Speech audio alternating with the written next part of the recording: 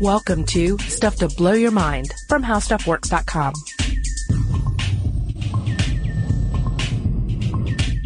Hey, welcome to Stuff to Blow Your Mind. My name is Robert Lamb. And I'm Julie Douglas.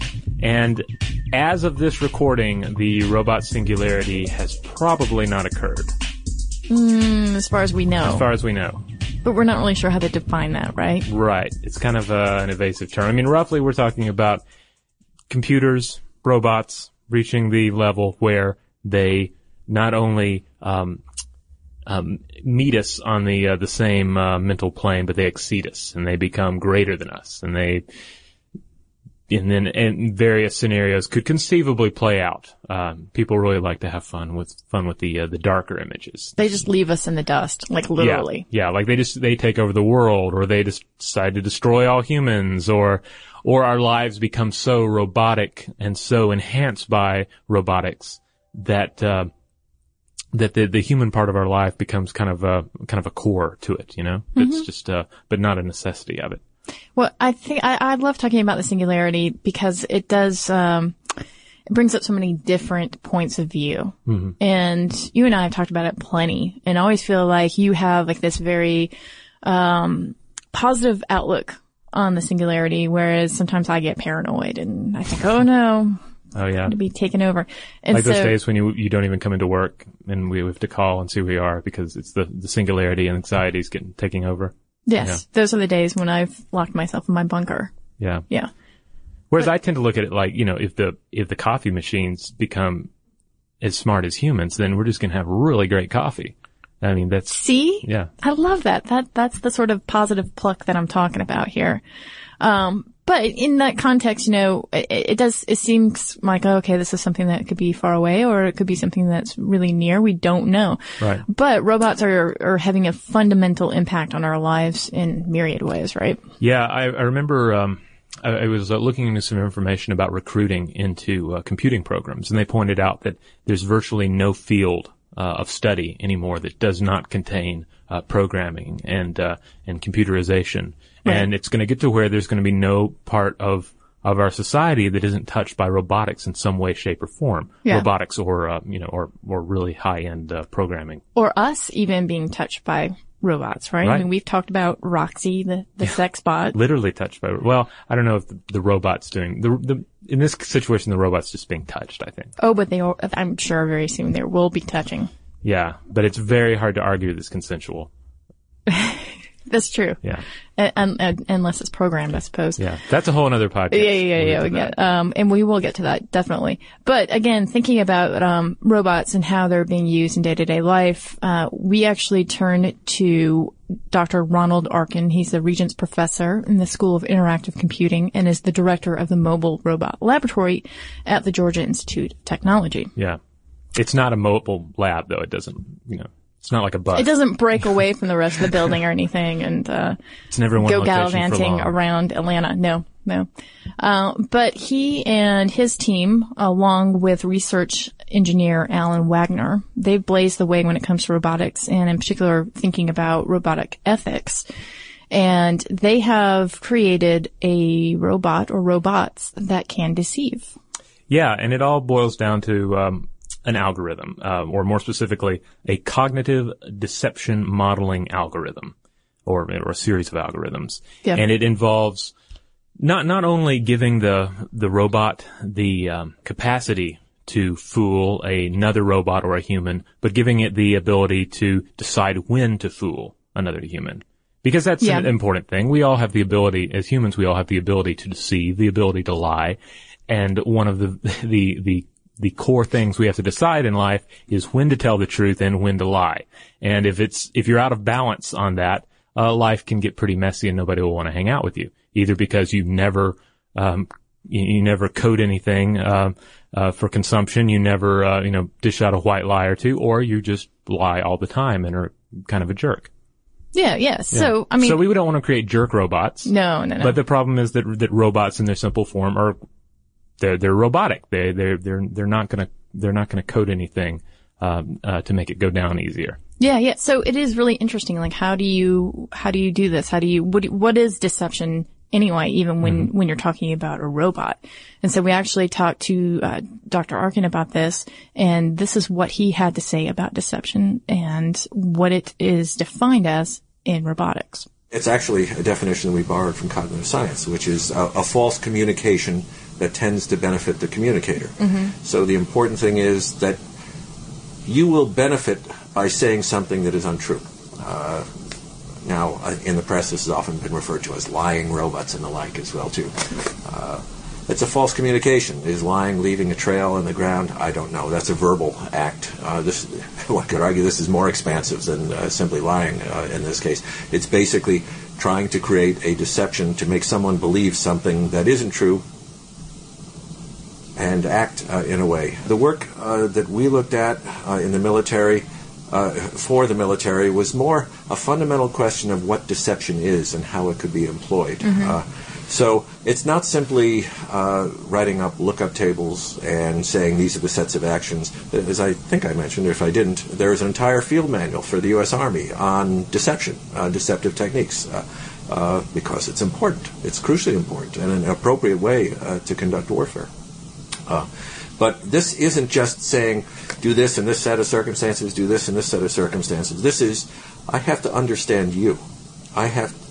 Speaking as a robot, I have to understand you and learn what your potential outcomes are. And one of the other interesting factors in that paper, which I was about to mention as well, too, is that it was observed, at least in this narrow case that we studied, the more sensors that you have, the easier it is to deceive you, which was not intuitively obvious. You'd think, gosh, if I have more ways to understand what's around me, I would be more likely to get the right action.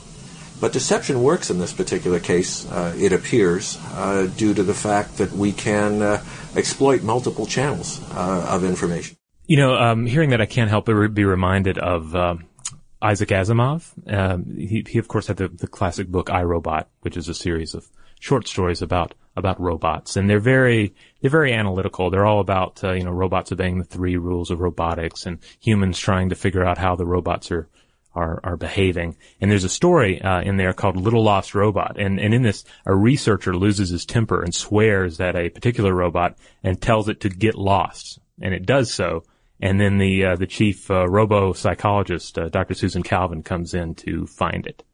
So I couldn't help but be reminded of that. It's a fairly lighthearted tale. Yeah, actually, that's interesting because just in the context of the experiment that Arkin and Wagner did, they used interdependence theory and game theory to develop the algorithms that tested the value of deception in a specific situation.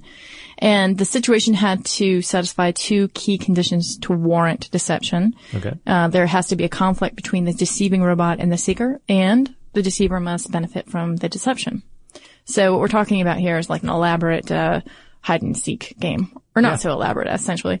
To test their algorithms, they ran 20 hide-and-seek experiments with 2 autonomous robots, and they had colored markers, which they lined up along 3 potential pathways to locations where the robot could hide. And so the hider robot randomly selected a hiding location from the 3 location choices, and then moved toward that location, knocking down colored markers along the way. So once it reached a point past the markers, the robot changed course and then hid in one of the other 2 locations. And the presence or the absence of standing markers indicated the hider's location to the seeker robot. Okay. Well, this is like a very basic form of deception.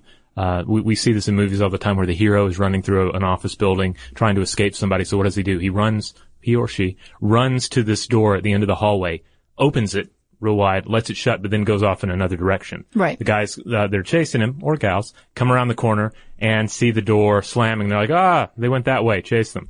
Or it's like if you're in the forest and you're making your way past these branches, if you started snapping branches along one direction and then backtracked and went somewhere else to hide. Yeah. And then your pursuers would come through and they'd say, well, look, clearly they went this way because this is where the branches are snapped off. Right. And it seems basic, right? I mean, and it is in the sense, the physical sense that we think of. But think about all of that information, all that data that you have to absorb, and then the choices that you have to make on that we take that for granted, right, with our brains. But trying to program that in a robot is particularly interesting and quite a challenge. And so what seems rudimentary now and is rudimentary in terms of robotics, we know will become much more nuanced later on. And so that's why a lot of people are looking at this deception, even if it is on this level, a sort of hide and seek level, and saying, wow, okay, you can do that in robots now. What is that going to look like in 5 years? And so, Arkin actually talked a little bit about the attention the experiment received in that regard, and how programming a robot to deceive is really similar to thinking like a con man. A significant amount of press, I guess is the best way to put it. Attention is another way to put it, which I would contend is probably somewhat disproportionate to the results that we obtained. But it is a controversial piece of work nonetheless. It was the first in-depth study of the phenomena of robot deception and the ability of a robot to deceive other robots or potentially human beings as well. And we looked very closely at interdependence theory, a cognitive science model, as well as game theory as the basis for understanding two things about robotic deception. The first is, when is it appropriate to deceive? Because you don't want a robot to be deceiving people all the time, or else it would not have any value. And we were typically looking at, in this early work, what I'll call one-shot deception, trying to deceive someone just once, and that's good enough. Kind of like a con man. The second is how to be able to accomplish that. And I could talk a little bit more in depth about those, but I should say that much of the work that was based on some of Alan's earlier work on trust, because as any good con man knows, a precursor to deception is the establishment of trust. But we were interested in that particular case of learning how a robot could trust a human being rather than the classic case for man-machine systems. How can a human learn to trust a robot? There are many instances, such as 9/11, for example, when people act in ways that are improper, to say the least. And automation should be able to override them when they are doing that. Machines should know when not to trust a human being. And using the same kind of models and the same kind of situational analysis, but now looking at ways in which we could induce the observer, which we'll call the mark in this particular case, which is the language you would use in this, that we could induce a outcome belief in the mark that an action they would take would be more beneficial to them than would be if they took another action, but it actually ends up being more beneficial to the robot in this particular case, is the strategy that we use to address the how. Imagine a military situation, and the robot has valuable information, or in and of itself it's a valuable resource and does not want to be captured or reverse engineered or whatever the case may be. Now, granted, you could put self-destruction capabilities in it, so it would not be the case, but that destroys the asset that you would want to preserve. And it may have valuable information of its own, in its own right. Strangely, R2-D2 in the original Star Wars comes to mind. Get this to Obi-Wan Kenobi. That wasn't our motivation. What, not just playing hide and seek in the sense of some other folks have done this with robots, is the robot finds a good place to hide and hopes for the best. But in this case, the robot models the pursuer using a very crude version of what's called theory of mind. Tries to establish what would the pursuer do in these particular sets of circumstances, and leaves as a consequence of that, leaves a false trail. It's kind of like putting mud down or tracks down and saying, I'm over here, but then backtracking and hiding in a different location. So it is the belief, that the robot's belief, that if the pursuer sees that trail, the pursuer will move in that direction. And if that is indeed the case, the robot hides at some other location, the pursuer goes down that trail, and then the robot can escape after that. So that's the notional aspect in that particular case. So in a way, we're kind of talking about robot original sin here. Up until this point, we've just had robots doing what they're programmed to do, and if say an industrial robot just welds a man's face off, it's not doing that with any intent to weld someone's face off. But in this scenario, we're creating a robot that can lie. And I find it really interesting that it's, we're talking about a very simple form of lying, a very simple form of deception that will grow into more complicated forms of behavior. It's kind of like looking at, say, the first time like a child lies, or even just how lies themselves have the tendency to start very small and then if unresolved to grow and grow and grow and to become this greater, more complicated and complex thing. Yeah, it is. But when you think about lies, you also know that there's another side to it, that lies can be really helpful, right? They can actually, and we do it for many reasons, but sometimes we do it to spare people's feelings, or there might be a dangerous situation and you need to lie about something. I don't know. Yeah, paramedics arrive on a scene. The guy asks, "Hey doc, am I going to make it?" The doc's not going to say, maybe, or, the doc's going to say, hang in there, we can do this. Right. So, I mean, they're essential to our own existence, and they're certainly essential to warfare. And so that's when you look at something like these, they're being called Decepticons, these, deceiving robots, that they could actually be very useful in search and rescue missions. Right. And of course, there's the idea that they could be more fully engaged in battle. But of course, the challenge is to be able to give robots the ability to judge a situation and act accordingly and as ethically as possible. So again, that's where these sort of uncomfortable bits of information start to butt up against each other, because it's like, here on the one hand, we have this great technology that can do this. On the other hand, we're humans, and we know that we are programmed not necessarily to be the most altruistic beings. So how can we create something that's not necessarily in our image, but is better than us? It's an interesting proposition. So there's a good scenario of that sort of judgment center that we have, that we're trying to actually finesse, hopefully, in robots. And the scenario at a robotic level is what Arkin is talking about when he talks about instilling in robots a more sophisticated, nuanced way to assess a situation and act accordingly. This is from a New York Times article. It's called "A Soldier Taking Orders from Its Ethical Judgment Center." They talked to Dr. Arkin about this computer model, and it's a robot pilot who flies past a cemetery and spots a tank at the entrance. And this is the target in this scenario. But there's a group of civilians in this computer model, and they're gathered at the cemetery, and the robot pilot considers the data and decides to keep going. But soon it spots another tank out in a field all alone, and it decides to fire on it. So again, here are these different models that scientists and researchers are trying to put together in order to, assemble this sort of judgment center for robots themselves. And there's obvious limitations to the technology right now as it stands.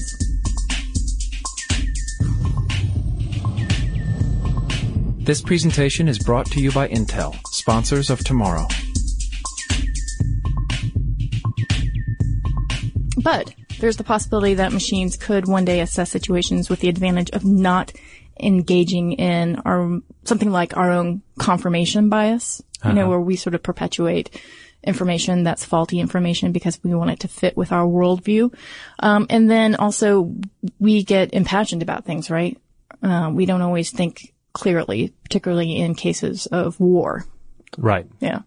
So we talked to Arkin, and we wanted to find out why people might be frightened of this proposition, where we might have a technology that could essentially help us one day to make better choices in war, but also, why we might be a little bit freaked out by that. Well, I mean, the basic prospect is making war easier to wage, like easier to decide to wage war. I mean, that's one of the big arguments against robotic warfare, is that it becomes, if there are fewer human lives on our side on the line, and fewer chances of there being some sort of a horrible headline grabbing scenario in terms of enemy casualties, then why not declare war, right? Over any little thing, energy crisis, you need some oil, just declare war, because the robots, you're not going to lose anybody. You're not going to have grieving families voting against you in the upcoming election.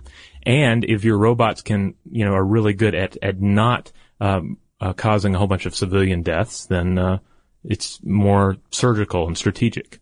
And this is what is so interesting that Arkin has to say about this, particularly when you talk about protocols of war. And this is what he has to say about it. Well, we need to talk about it is the most important thing. And as I've often said, that the research I have done in that particular space is one aspect, but the discussion that research engenders is as important as the research itself, at least to me. And as such, I spent a lot of time talking about it, not only to the media, but also at military bases, at philosophy conferences, at the International Committee of the Red Cross, where they developed the Geneva Conventions just last month, a variety of different vocations, ethics groups and the like as well, too, to answer that very question. So it would be really presumptuous of me to say this is perfectly safe, don't worry about it, or the sky is falling, like some of my colleagues are doing as well, too. What I do say is that if we are going to allow these robots to make these life or death decisions, if we're going to allow these robots to make these life or death decisions on their own to some degree, I mean, they're not just going to go out and start looking at someone and say, should I kill that individual? They will be tasked by a human being in a mission context and then make that particular decision. But if we're going to do that, we need to understand what it is that we're doing, what, if any, bounds are appropriate. And from my perspective, if we're going to do that, they must adhere to the existing laws of war and the rules of engagement, as we as a society already do. And so that's what my work is about. I have often said that while I do believe that we can actually do better than human beings in these situations, that if it ended up that intelligent, lethal robots were banned from the battlefield, I'm not averse to that.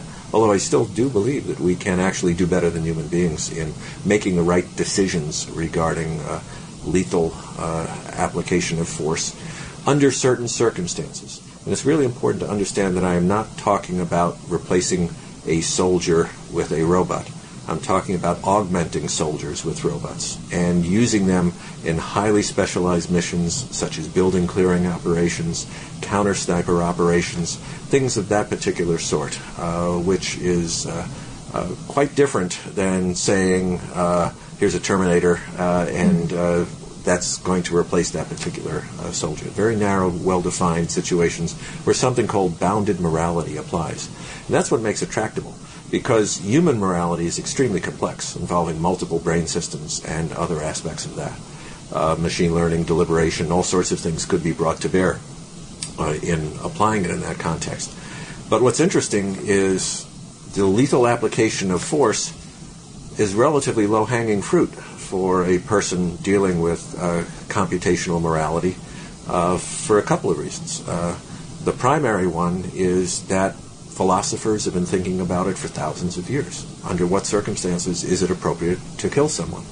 And we have, as a civilization, a Western civilization, codified the laws of war through the Hague and Geneva Conventions, and others as well too, and said, when you kill someone, this is how you do it, and this is what you don't do. And we tell our soldiers, we don't hand them a rifle and say, figure out what the morality is in the battlefield, and say, go and conduct your mission. We train them, and we say, this is what you do, and this is what you don't do. I also want to preface this, I have the utmost respect for our warfighters, our young men and women in the battlefield. It's crucially important that be understood.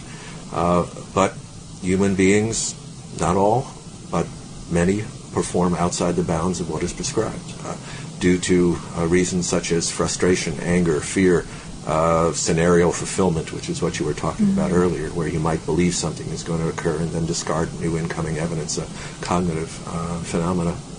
So how we cope with all these different kinds of things leads to, in certain cases, the commission of war crimes. And if you look at the Surgeon General's report, which came out in 2006, if I remember correctly, in studying the data of the self-reported data from the soldiers in Operation Iraqi Freedom, or I think that was the one, Iraqi Freedom.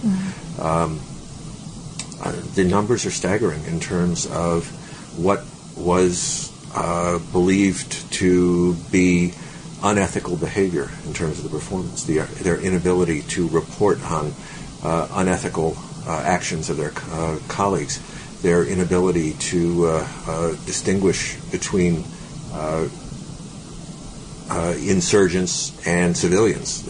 Almost 20% considered you're either an enemy or you're not.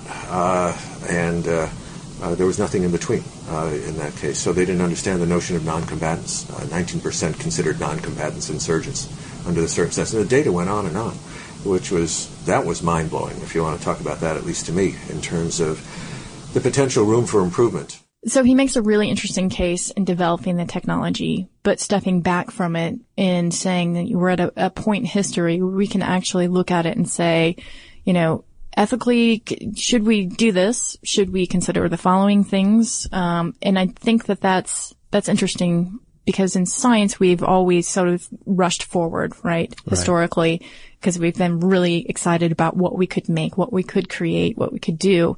And then after the fact, stepped back and went, whoa, maybe this was misused, or this was a misused application. Right. So I think it's really heartening that he is someone who's at the forefront of the ethics and is really trying to tell people, like, let's think about this. Let's be smart about this. Yeah, and especially in informing the people that are in the position to make decisions, who are many times a pretty big distance away from actual understanding of what's possible and what's not possible in computing and robotics. So you don't want somebody that's, some politician that's far removed from it saying, yeah, robot soldiers, that sounds great. We're not going to have so many soldiers die. Cool, let's do that. But they need to understand on some level that what's at stake ethically and what the ethical arguments are. Yeah, and what Arkin also had pointed out too, when he and I talked, is that the lawmakers most of the time aren't even really aware of what's available technologically out there. So a lot of this is trying to educate the public and policymakers and make them aware so that they can understand what's at stake. So it's very interesting. And I have to say that you've always taken the tack of being more positive when it comes to singularity, and I've always kind of been they're going to take us over. I have my days. But in talking to Arkin, I thought that he had a really interesting perspective on that as well. And something that he talks about robots in the context of them filling an ecological niche for us. Okay.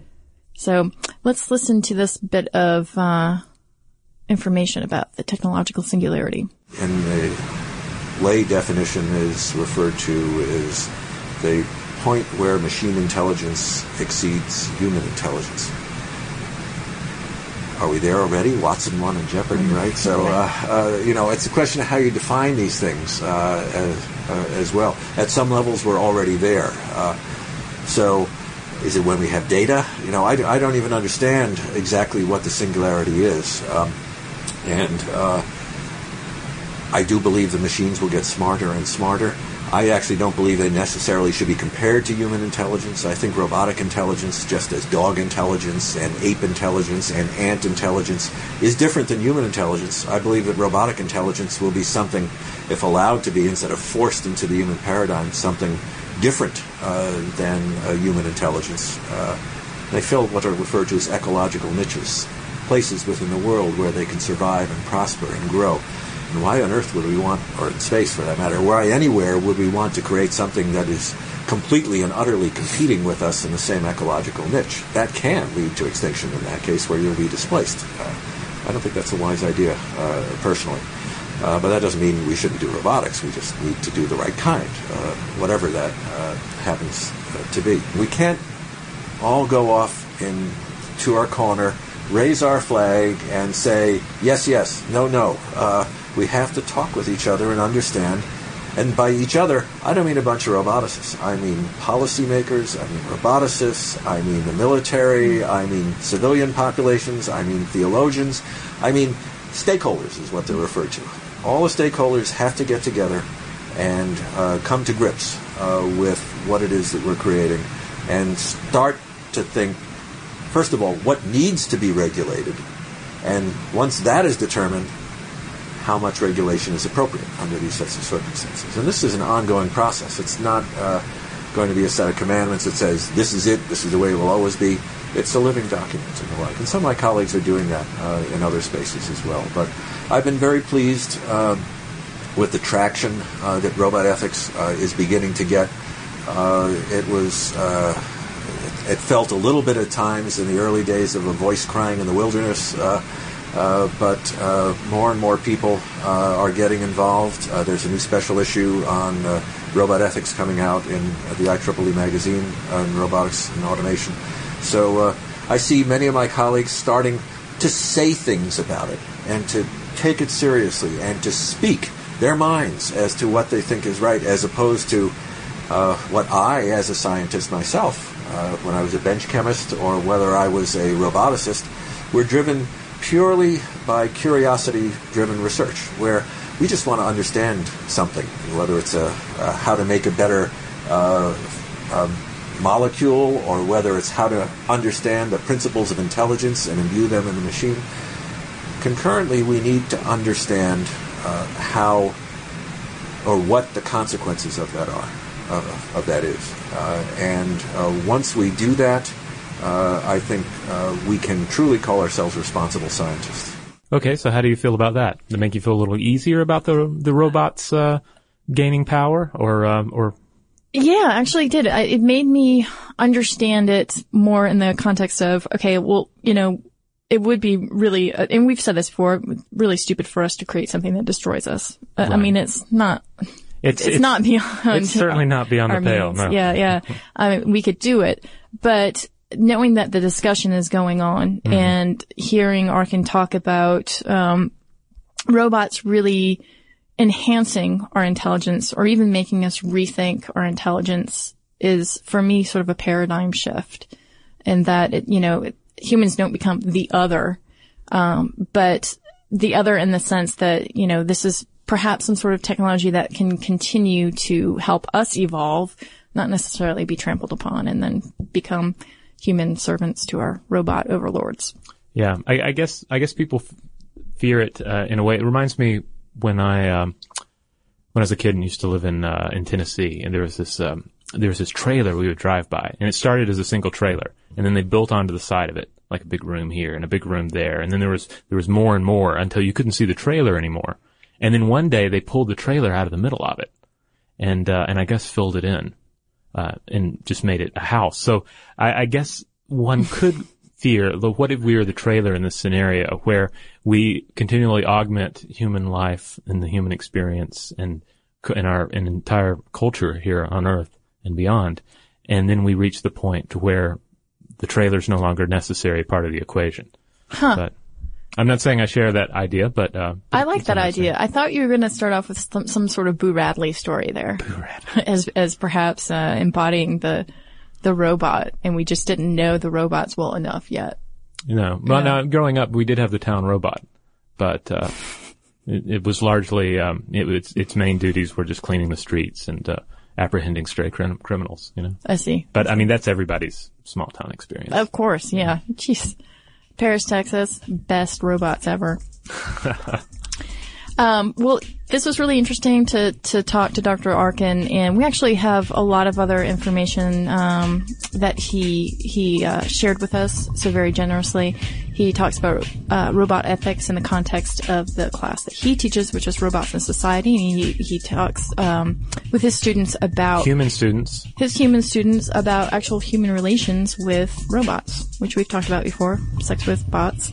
That's not his entire class. There are many other ethical situations that he talks about, but we will definitely do some follow-up with Dr. Arkin and some other topics. It was really fascinating to learn more about what he's doing here in Atlanta at Georgia Tech, and we'd like to thank him for taking the time to speak with us.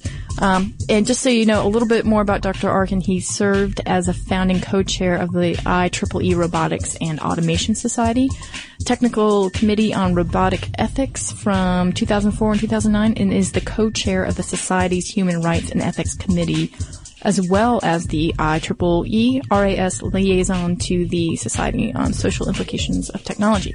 Well, hey, we have some listener mail, so I think I'm going to jump into that. All the bits that I have here are actually a follow-up to our Pope on a Cosmic Rope episode. Yes. Which we received a number of comments about, and seemed to get a lot of people thinking. And oddly enough, I don't think we received any hate mail over that. I mean, not that we were fishing for it, but no. I mean, yeah. After all, we did sort of hint that they might be wearing skinny jeans under their vestments. I thought for sure someone would strike out at us against that, but But I think obviously people of faith have a sense of humor, and we actually heard from a few of them here, as well as one person who just has a reading recommendation. Our listener Albert writes in and says, "Enjoyed your podcast. I was reminded of a book by Maria Doria Russell, The Sparrow, which fits into your theme. Space exploration funded by the Vatican encounters aliens. That's a bare bones description. It's dark and deals with complex theological issues." Well, that sounds good. All right. I may have to add that to the list of things to read. The next one comes from Matthew, who is a scientist from New Jersey. And Matthew writes, "Dear Robert and Julie, great fan of the podcast, but when I heard your Pope on a Cosmic Rope, I cringed a little on your idea of the Catholic Church. The Catholic Church is not a democracy, so what's popular or in style doesn't change the doctrines. I can assure you, no great principles get changed without careful religious deliberations, and in fact, extraterrestrial life has never been contradictory to Catholicism. Thanks for reading my input, and keep up the good work." All right. Yeah. Well, cool. Well, Robert, you haven't said a thing about the hair shirt that I'm wearing. Oh, well, go ahead and talk about the hair shirt. Okay. I had been just being polite about it. But, Well, I know, and I thank you for that. You're very sensitive, but it is probably the second or third time I've been wearing this hair shirt. But now I'm wearing it because I believe that it was me who called Clostridium difficile a virus when it is indeed bacteria. Oh, did the bacteria itself write in? It did. Oh, that's embarrassing. I know, that's awful when the actual bacteria writes in and says, "I am no virus. And I would like for you to go ahead and make the world know that that's the case." And so I apologize, C. diff. All right. Well, hopefully that will appease any both virus and bacteria that are listening to us. Yeah. One more bit of listener mail. This one from listener Ophelia from Devon, United Kingdom, where I think I've actually been. I think it's on one of the canals or something. Oh, yeah. Anyway, if it's the town I'm thinking about, it's really cool little town. Anyway, she writes in and says, "I really enjoyed your podcast on the relationship between science and the Catholic Church. I've wondered since I was a little kid what Catholics would do if aliens were discovered, so I really got a kick out of the topic. I'm a devout Catholic studying archaeology, so the conflict between the Church and science is an important one to me, especially concerning evolution. It's really encouraging to hear about people like Guy Consolmango, who are passionate about both religion and science, and what he said about fundamentalists was excellent. In fact, while they have certainly been that way in the past, the modern Catholic Church is not nearly so harsh about its views as a lot of people seem to think. They have been okay with and even encouraged adult stem cell research for many years, and Pope John Paul II published an encyclical stating that much of evolutionary theory is not in direct contradiction with the views of the Church. So I'm really glad to hear that the Church has been making efforts to make their views better known. I hope they continue with this because it would make me feel much more confident in being a Catholic archaeologist. Keep going with the great podcasts. I always enjoy them when I'm taking a break from work or going to bed, and I like how I get to learn something new even when I'm relaxing. Cheers." Cheers to you, Ophelia. Thank you for writing. Yes, and if anybody else out there has stuff you want to share with us, I encourage you to visit Facebook and Twitter. We are Blow the Mind on both of those. If you find us on Facebook, push like, join us, follow us, and see what we're up to. And on Twitter, I encourage you to share cool links that you may find or cool facts that worm their way into your life by just throwing it up on Twitter with the hashtag #BlewMyMind, one word, the hashtag #BlewMyMind. And then we'll see it and we'll get to share it. And, because I think that's a hashtag we really can reclaim as, listeners. That's right. We can find some very cool, mind-blowing stuff to share with each other. Yeah. And if you would like to share some other mind-blowing stuff with us, you can always do so via email at blowthemind@howstuffworks.com. For more on this and thousands of other topics, visit HowStuffWorks.com. To learn more about the podcast, click on the podcast icon in the upper right corner of our homepage. The How Stuff Works iPhone app has arrived. Download it today on iTunes.